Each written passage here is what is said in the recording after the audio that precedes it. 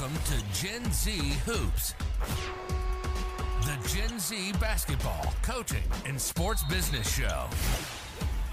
On this podcast, you'll learn from professional players, coaches, and executives from all over the world and see the court in a brand new way. And now, joining you courtside, your Gen Z host, John Hartophilus.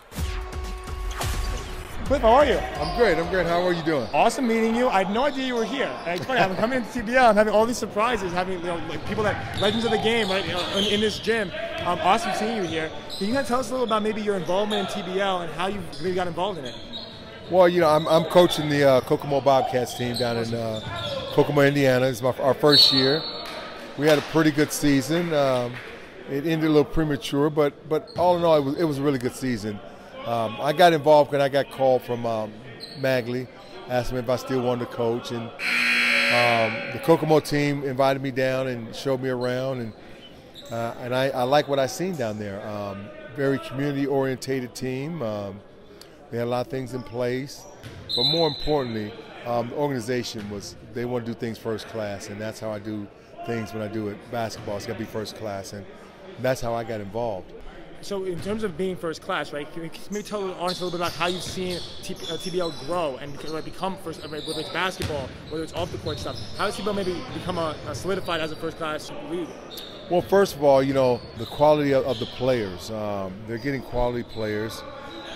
We had one player that's playing for the in the NBA Summer League with the Denver Nuggets. We had one player who's looks like he'd be over to Israel, and then we got a Belgium going to Belgium and another player going to Denmark. So what's making this league is a first-class league is we're pushing guys out. We're using this as a stepping stone, a platform for guys to be seen, to get to that next level. And the more we continue to look for quality players and push them out the door to the bigger and better things, the better the league becomes. 100%. I mean, no one knows that better than you, right? Having played at that high level with Hall of Famers like Dominique Wilkins on those 80s Hawks teams, and then winning 2 championships with Michael Jordan.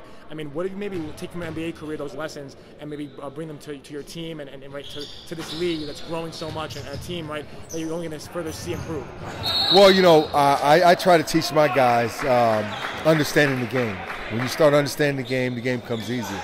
When the game becomes easier, you can focus on the little things you need to focus on to get you to the next level. It's not about playing in a league. It's about making a career out of this. If you want to make this a career out of it, you got to be a student of the game, study the game, and more importantly, understand the game.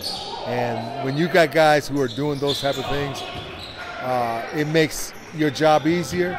It makes the league that much better. Well, I'm so excited. I can't wait to see more careers being made in the TBL. So thank you so much for joining the show. It really was awesome meeting you. Oh, it was a pleasure. A pleasure. Look forward to seeing you more. Thanks for listening to Gen Z Hoops. Make sure to follow, like, and subscribe on Instagram, LinkedIn, and all major social media platforms at Gen Z Hoops.